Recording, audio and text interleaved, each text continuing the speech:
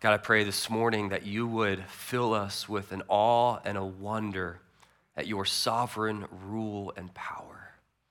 God, I pray that you would remind us today that you are sitting on the throne, that you are in full control. God, it is impossible for you to be rattled. It's impossible for your palms to be sweaty, for you to be nervous and unsure. God, we thank you that nothing happens that surprises you or takes you off guard, but everything is happening according to your plan and your purpose. God, help us to see that. Help us to trust in that. Lord, help us to worship you even as we look at this topic, we pray in Jesus' name, amen. Well, here at Pennington Park Church, our normal preaching diet is to walk through books of the Bible with kind of a verse-by-verse approach. We've been doing that throughout the book of 1 Corinthians. We're about halfway through 1 Corinthians 15 right now.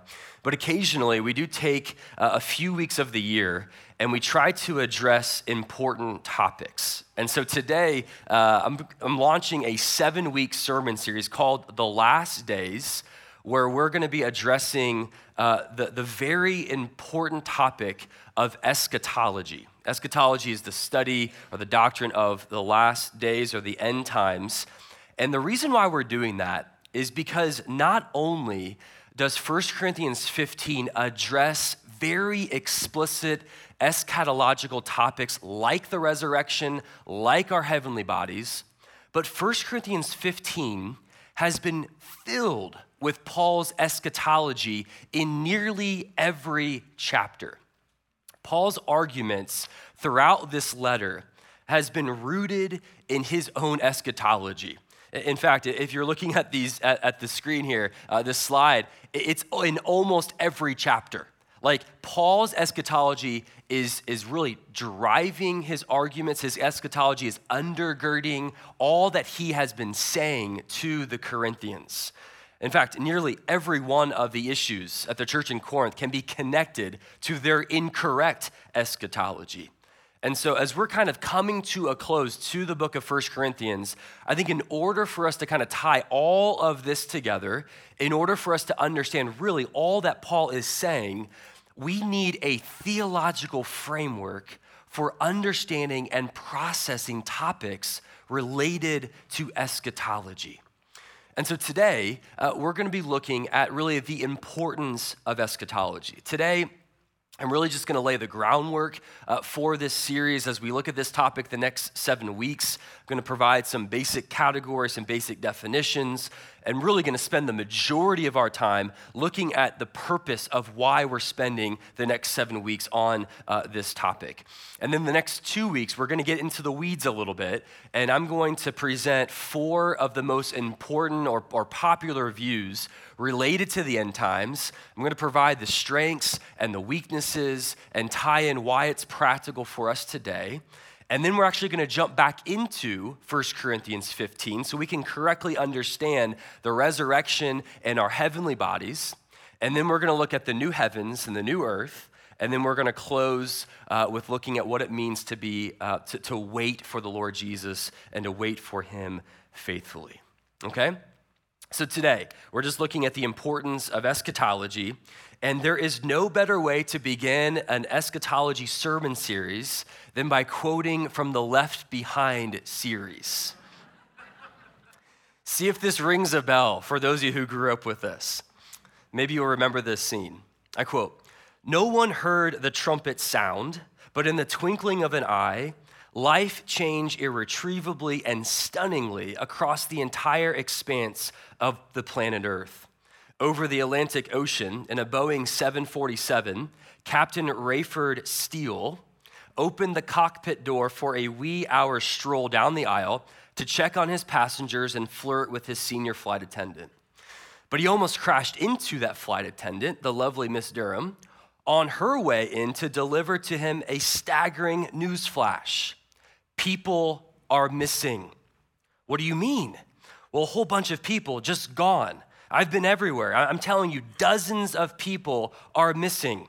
Their shoes, their socks, their clothes, everything was left behind." "These people are gone?" An elderly woman in first class, looking more than bleary-eyed, held her husband's sweater and pants in her arms. "What in the world?" she said. "Harold?" Harold was gone, evaporated into thin air or something, end quote. When you think about eschatology, what comes into your mind? When you think about the last days, the end of the world, Jesus returning, what do you tend to think about? I think within many Christian circles, the theology behind the Left Behind series seems to be a dominant way of thinking about the end times. Like there's a sudden rapture, and the faithful Christians go up into heaven with Jesus, and mad chaos ensues across planet Earth, right? And so you better believe in Jesus, or else you're going to miss it. You're going to be left behind. You're not going to be part of the rapture. And certainly there are good things that come with that type of view, right? It puts kind of this sense of urgency to make sure you believe in Jesus, make sure you're walking faithfully with him. But if you grew up like I did, kind of indoctrinated with that type of mentality, you probably had a few experiences growing up where you were by yourself and you freaked out, wondering, did I miss it? Did the rapture already happen? Like I remember having that several times. And in fact, one time in particular, it scared me to death. I woke up on a Saturday morning to an empty house. And as a boy, that's kind of freaky. Like, where's mom? Where's dad? Can't find them. Can't find my brother or sister. I'm looking all over the place. And I thought, I missed it. I missed the rapture. Like, I thought I believed in Jesus, but clearly I did not, right? I'm thinking, what do I do? Like, and then I found out they were just on the front porch, just kind of hanging out in the morning, waiting for me to wake up because I was the last one to wake up, right?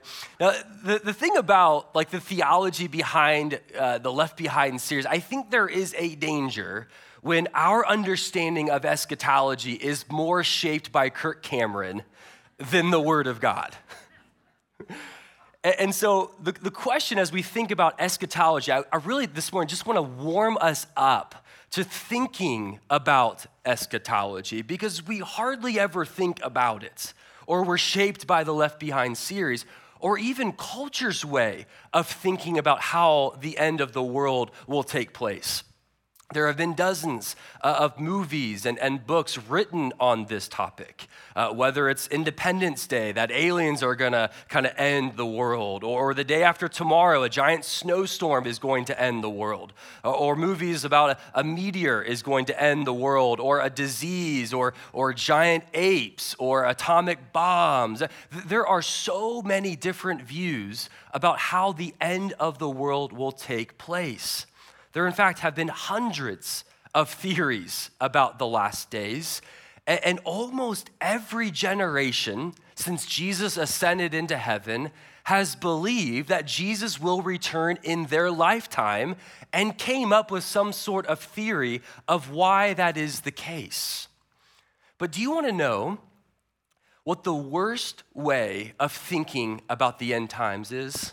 It's worse than the Left Behind series. It's worse than any of those cultural examples I just listed. The worst way to think about the end times is to never think about it at all.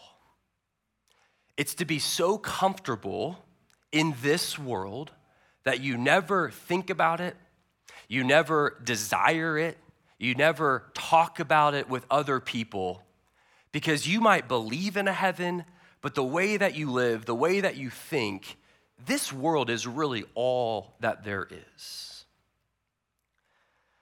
If there was anything redeemable about 2020, I know I'm on thin ice here, but if there was anything redeemable about last year, it was that it led people to think about death and living with purpose with great vigor. I can't tell you how many conversations I had with people, how many discussions were had, how many articles I read with people wondering, is this it? Like, is Jesus going to come back, right? I mean, thinking about the coronavirus, thinking about governmental control and the vaccine and ransacked grocery stores, no toilet paper. Surely this is the end. Murder hornets, right? Like, remember when that was kind of a thing? I think maybe it still is. And people are wondering just the instability of the world. Like, is this it? Is Jesus going to be returning? And I think that's an important piece in all of this because we're not the first people to ask that question.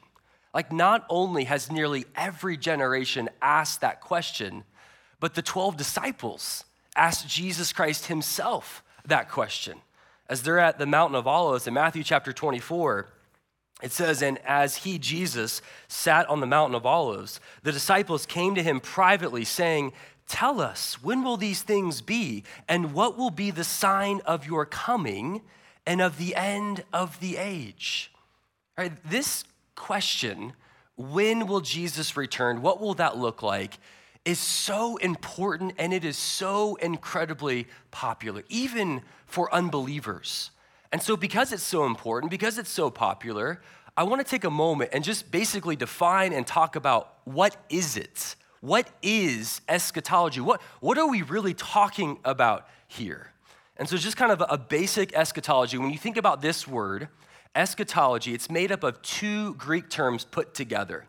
The first Greek term is eschaton, which means last, and then logos, which means word or study.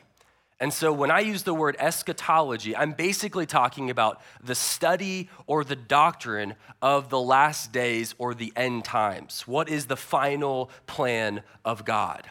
Now, it's important to know, as we think about eschatology over the next 7 weeks, there are two main categories that I'm going to be jumping from. I'm basically going to be landing in both of these categories over the next couple of weeks. There's the personal, and then there's the cosmic.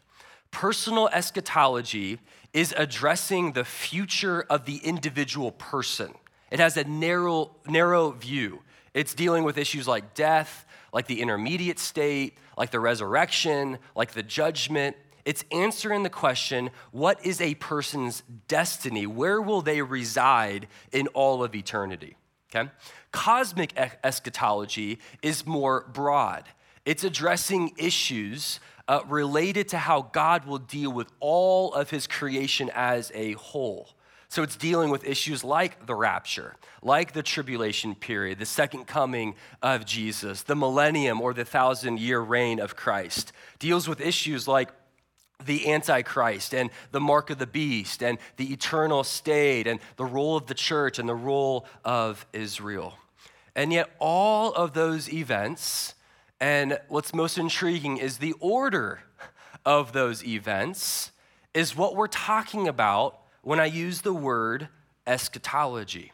Okay? And again, my aim is to address both categories, trying to bring these together so this is as practical as possible. Okay? One thing that I'm praying about is that each week you don't walk out of this room with your head spinning because of fancy charts and kind of clever views. I want this sermon series to impact the way that you live right now. In fact, in seminary and even throughout my life, I have been told and encouraged not to preach on eschatology. That people will say, that will only lead your congregation towards speculation, that will only stir up kind of a spirit of uncertainty, that may even lead to division within your church because there are so many potential views. And while I understand that, eschatology is so important, I can't not preach on this topic. And I'm gonna be like doing my best to make sure that the plain things are the main things, but there is more to know than just the fact that Jesus wins, okay? And so you might be wondering, well, why are we talking about this? If this is kind of debated, if there are so many different views. And so I want to spend the rest of our time this morning talking about 4 reasons why I want us to talk about this issue right now today. And here's the first one. There is more to know than the awesome reality that Jesus wins. Revelation chapter 3, verses 20 and 21 says this. It says, "Behold, I stand at the door and knock. If anyone hears my voice and opens the door, I will come into him and eat with him and he with me. The one who conquers, I will grant him to sit with me on my throne, as I also conquered and sat down with my Father on his throne. This is a picture of Jesus winning forever. And I want to be very clear this morning. Eschatology is supposed to fill God's people with confidence and courage and conviction because we know who wins in the end. Right? No matter how bad it gets around us in this world, no matter what things look like, we know who is victorious, and his name is Jesus. Yet, when it comes to eschatology, far too many Christians are filled with fear, confusion, speculation, doubt, and even disinterest at the whole topic. And why is that? Like, if we truly believe, if we truly know Revelation 3 is true, that Jesus wins in the end, why are so many Christians filled with confusion and fear about it? My theory is that we don't study this topic enough. Like, we believe that Jesus wins in the end. We believe that is enough. Right? And let me be clear, it is enough. Like, that is the most powerful truth that we have. Jesus is victorious forever and ever. My concern is that for most of the people who believe that to be true and yet don't study eschatology, they don't fully understand what that means. That Jesus wins in the end against whom? And when? And how? And what are the surrounding circumstances around Jesus' cosmic victory? Like Jesus' victory, okay, great, he wins in the end, but what role does that play in God's unfolding plan of history and redemption? See, I think better understanding those factors, the answers to those questions, deepens our belief that Jesus does win in the end. It kind of reminds me of when I was growing up, my dad was trying to explain to me the miracle on ice in 1980 when the USA hockey team beat Soviet Union. And he was trying to explain it to me, and I remember walking away being like, awesome, USA won. That's great. Like, good for us. And I had kind of this thin belief in that. I knew that they won, and my little understanding that we sent a bunch of college players over there to beat this powerhouse Soviet Union who was basically unbeatable in hockey. And my no understanding of world events and why that was such a big deal for USA to win at that time. I had no understanding of that at the time. And so I believed that USA won, but my belief in that was very thin. And over the years, I've learned about the surrounding circumstances that USA won, and it's deepened my appreciation and wonder that USA actually won and beat Soviet Union. Look, I think the same is true when it comes with the statement, Jesus wins in the end. That there is more to know, and by looking at what the Bible actually says in relationship to the fact that Jesus wins, will grow your appreciation for the fact that Jesus wins, and the way that you live in the present will be grounded in that victory. Look, church, you know this to be true, but for me as a preacher, I am compelled to preach the whole counsel of God. Right, Acts 20, verse 27. And I am amazed at how frequently God's word actually talks about eschatology. I don't know if you knew this, but roughly 1/4 of the Bible deals with matters related to the end times. That there are over 1,800 different passages of the Bible that discuss and talk about the second coming of Jesus. 318 of them are in the New Testament. And yet we're just supposed to ignore those because they're difficult to understand? We're just supposed to maybe sidestep them because we don't understand all of the implications. It's too divisive. Or it's just a bunch of speculation. Like, we're just supposed to stick with, yeah, Jesus comes back and he wins in the end. Let's move on. We don't do that with any other doctrine in the faith. Like, take the incarnation of Jesus, for example.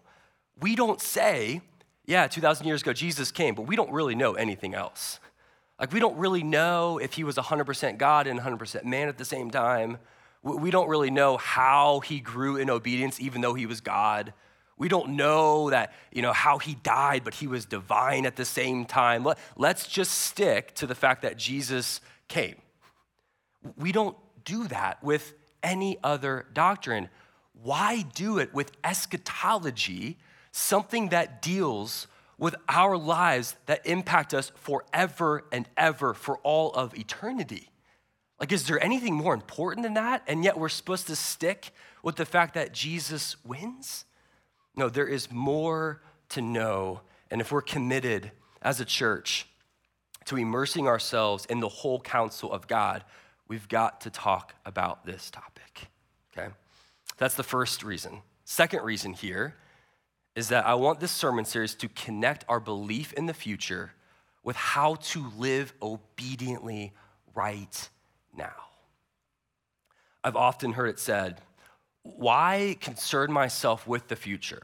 Like, what's gonna happen is going to happen. Let's just stick to evangelism. Let's stick to growing in godliness. Let's just grow closer to the Lord. And on one hand, like, I understand that. But the reality is that biblical eschatology shapes how we do all those things. Like, it shapes how we live in the present. It gives us perspective and clarity about how to pursue those things. It's eschatology that fills the tank of passion for evangelism. It's our eschatology that helps us stay glued to the path of godliness and righteousness. And look, there's nothing that will motivate you to growing closer to the Lord than understanding that the day of the Lord is growing closer. And so eschatology may be concerned with the then, but it certainly impacts the now. That what you do today is always governed by what you know will happen tomorrow. And if you know, if you trust, if you have confidence that the second coming of Jesus is guaranteed, that it's unavoidable, that it's drawing near, that no one knows the day or the hour, that belief must shape how you live right now in the present. John Frame said it this way. He says, so far as I can see, missed this slide. Sorry, guys. It says, so far as I can see, every Bible passage about the return of Christ is written for a practical purpose, not to help us to develop a theory of history, but to motivate our obedience. Look, the promise of a new heaven and a new earth encourages us to abandon worldliness. The reality and the truth that you belong to God's eternal kingdom right now prevents us from a toxic obsession with earthly kingdoms and earthly nations. The impending and ongoing persecution against the church compels us as the people of God to stick close to one another and to the church, being ready and willing to suffer when necessary. What is done in the present is determined by what is to come in the future. If you came up to me after this service and you said, hey, Pastor, I'm gonna come by your office tomorrow, sometime between 9 and 10 in the morning, I'd love to meet with you. I said, okay, great, sounds good. Looking forward to seeing you. And then I go throughout my Sunday and I stop and I think to myself, wait, did you mean 9:15 or did you mean 9:59? Well, I didn't have that information. All I know is that you're going to be visiting me sometime soon. And for me to be responsible, I'm going to be prepared and ready for your visits. I may not know exactly the time that you're coming, but for me to be responsible, I'm not gonna schedule something else during 9 and 10. I'm not gonna distract myself with something else. I'm going to be ready and prepared. Why? Because my understanding of the future is impacting the way that I live in the present. And I think there are far too many Christians whose understanding of the future is not impacting the way they are living right now in the present. And I think this sermon series is gonna help kind of connect those dots for us so that what happens in the future actually impacts our faithfulness and our obedience to the Lord right now, today. And then thirdly here, I think another reason to study eschatology is that this is going to ground our hope in our eternal King and not in our changing circumstances. I love Romans chapter 15, verse 4. It says, whatever was written in former days was written for our instruction, that through endurance and through the encouragement of the scriptures, we might have hope. Like what we read in the Bible, including texts related to eschatology, is meant to flood your heart with hope. And one of my jobs as your pastor is to prepare you for trials. That's one of my jobs up here. That's why I preach the way that I preach. And the reality is that you are in a storm or a storm is coming. That hardship and trial and persecution, they are coming and they are closer than you think. And I say that to you this morning, not to scare you, but to give you a correct view of reality. That we are living in a world that is growing increasingly antagonistic towards the gospel. And so my question for you this morning, and really this whole sermon series, is what makes you think that you will stand strong in the face of persecution when it comes? Whether that's at work or at school or just in society in general or based on what I preach about, as it becomes increasingly unpopular to be a Christian in our culture, who believes every word in this book, and when the heat is turned up where it will actually cost you something to be a Christian in this world, what makes you think that you will persevere until the end? Like if you're a Christian because of the fact that it's convenience or because of just the circumstances in your life makes it easy for you to be a Christian, you will not last.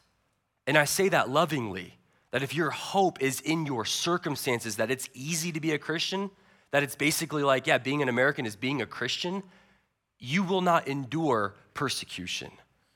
That the only individuals who will persevere in the midst of trial and persecution are the ones who ground their hope in the eternal King of Kings. And the reason why that's true is because if your hope is grounded in Jesus, that will lead you to living a life of boldness, courage, conviction, and perseverance no matter the cost. That eschatology is proof that the outcome is secure. That the Bible gives us these pictures and these promises of Jesus' cosmic rule, of his unshakable reign, of his dominion that will last forever and ever. The Bible gives us those promises and those pictures so that we might be freed up from living in fear right now, and we might live with boldness and courage no matter the cost. See, eschatology has a practical implication to it.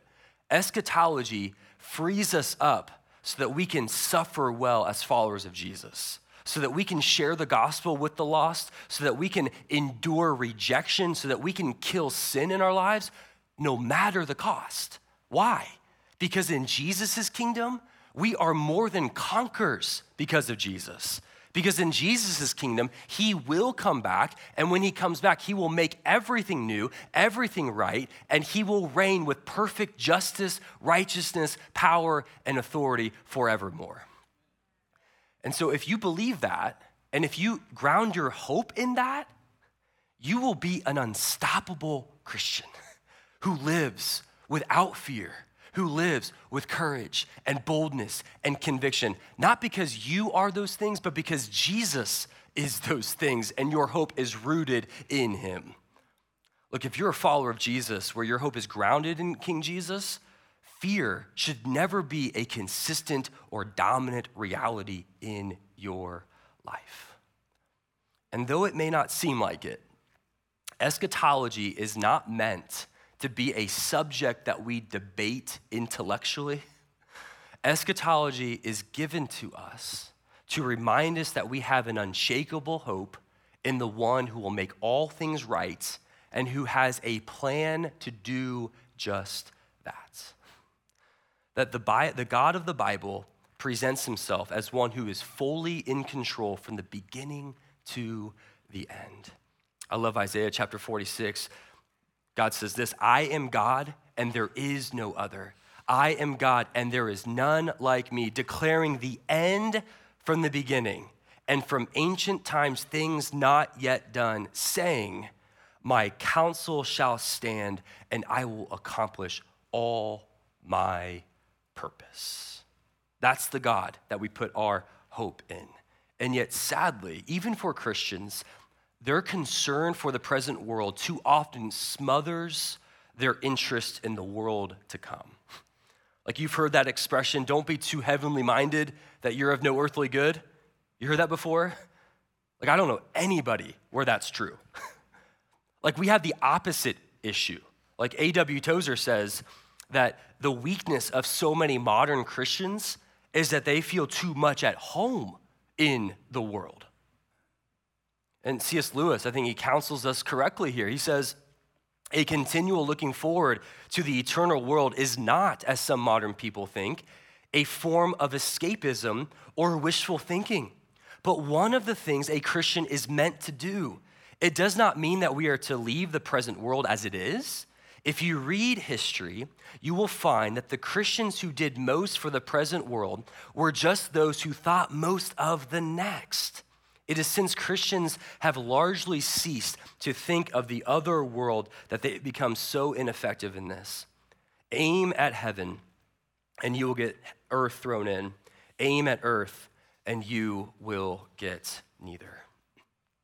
I know for me, understanding that this is not my home, that I'm just passing through, helps to disentangle my heart from this world. It helps break this enchantment that I have with this world. And I think studying eschatology, putting these vital truths in front of our hearts and our minds will help us see past this world and long for heaven as we ought. Like my prayer is that this sermon series shows us how eschatology can prepare our hearts for eternity. Like my prayer is that you would be an eternally minded Christian so that whatever happens in this world, your hope in God is unshakable. That no matter what happens, no matter what news you get from the doctor, what news you get from a family member or from an employer or what you see on the news, that your hope in God is unshakable. Because it's Jesus who said, fear not, have peace, for I have overcome the world. And so I think this series is going to teach us what it looks like to ground our hope in the eternal King. And then finally, the last, I think, reason to study this is to deepen our love and our worship for Jesus. Again, this is not going to be like a seminary class over the next 7 weeks where you start to doze off because we get so lost in the weeds. But one of the most important things about our eschatology is the supremacy of Jesus Christ. My goal is not to fill your mind with clever charts, the right dates, the correct views. If you're expecting me to give you the right formula to determine the day and the hour that Jesus comes back, you will be disappointed. No, I want your heart inflamed with a passion for King Jesus. That's what I want. I want you to understand that all of history, that God's plan, the goal is to exalt Jesus above all else. I want you to know more of the one whose second coming fulfills a divine plan that is more ancient than time itself. That yes, we're gonna look at some of those views and some of those charts, but the goal here of eschatology is primarily to put on display the infinite worth and treasure of Jesus Christ. Look, I know we all long for a world that is freed from sin, from evil, from tyranny, from injustice. from pandemics. Like, we ache for our human bodies to no longer be subjected to the curse of sin, death, and decay. Like, we wait for the curse to be reversed. We wait for the spell of sin to be lifted. And yet it's eschatology that reminds us that Jesus Christ himself will accomplish all of those things and more. And so at the center of our eschatology must be an all-sufficient Savior who will bring a global kingdom, who will bring paradise, a type of paradise that we all crave and yet have yet to taste. In fact, Russell Moore, I love this quote by him. He kind of brings us into perspective about eschatology. He says that the overarching story with a beginning, a middle, and an end makes sense of all of the smaller stories of our individual lives. In Scripture, the eschaton is not simply tacked on to the gospel at the end. It is instead the vision toward which all of Scripture is pointing and the vision that grounds the hope of the gathered church and the individual believer. The future has a name, Jesus of Nazareth. Like all doctrines of the faith, eschatology is the outworking of Christology, or the study of Christ.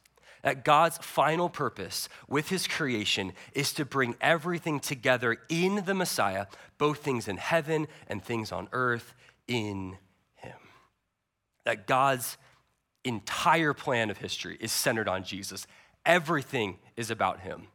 And my hope is that this sermon series teaches us more about how to view Jesus rightly, how to love him deeper, and how to worship him with greater vision. Because the passages that we are going to look at throughout this series do not highlight the mercy of Jesus or the compassion of Jesus or the niceness of Jesus. The passages that we will see highlight the power of Jesus, the toughness of Jesus, and his might. Passages like this in Revelation where it says, "Then I saw heaven opened, and behold, a white horse. At the one sitting on it is called Faithful and True, and in righteousness he judges and makes war. His eyes are like a flame of fire, and on his head are many diadems, and he has a name written that no one knows but himself. He is clothed in a robe dipped in blood, and the name by which he is called is the Word of God. And the armies of heaven, arrayed in fine linen, white and pure, were following him on white horses. From his mouth comes a sharp sword with which to strike down the nations, and he will rule them with a rod of iron. He will tread the winepress of the fury of the wrath of God the Almighty, and on his robe and on his thigh he has a name written, King of Kings and Lord of Lords." What a picture of Jesus, right? When you think about Jesus, when I think about Jesus, is that the image that comes to our minds? Usually not. And so this sermon series is going to help us to put away the unbiblical view of Jesus as him being soft, as him being a weak pushover, and it will give us a correct view of Jesus as the almighty King of Kings, who's wearing clothes dipped in blood, dripping in blood, whose eyes are like fire, whose mouth a sword is coming out and has a tattoo on his thigh, who will decimate evil once and for all and will reign forever and ever. Yeah. So I'm excited for the next couple of weeks. You can pray for me as I prepare and as we look at some of these difficult passages, but I want your heart to rejoice at King Jesus who is on the throne. Let's pray together. God, we thank you and we do praise you that you are on the throne, that there is no one like you.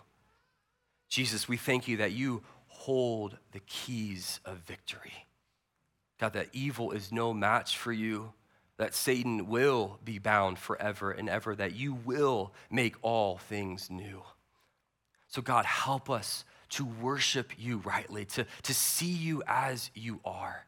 God, you are not wimpy. You are not soft. You are strong and mighty. God, we worship you as our King, and we pray that our view of you would fill us with boldness and courage today.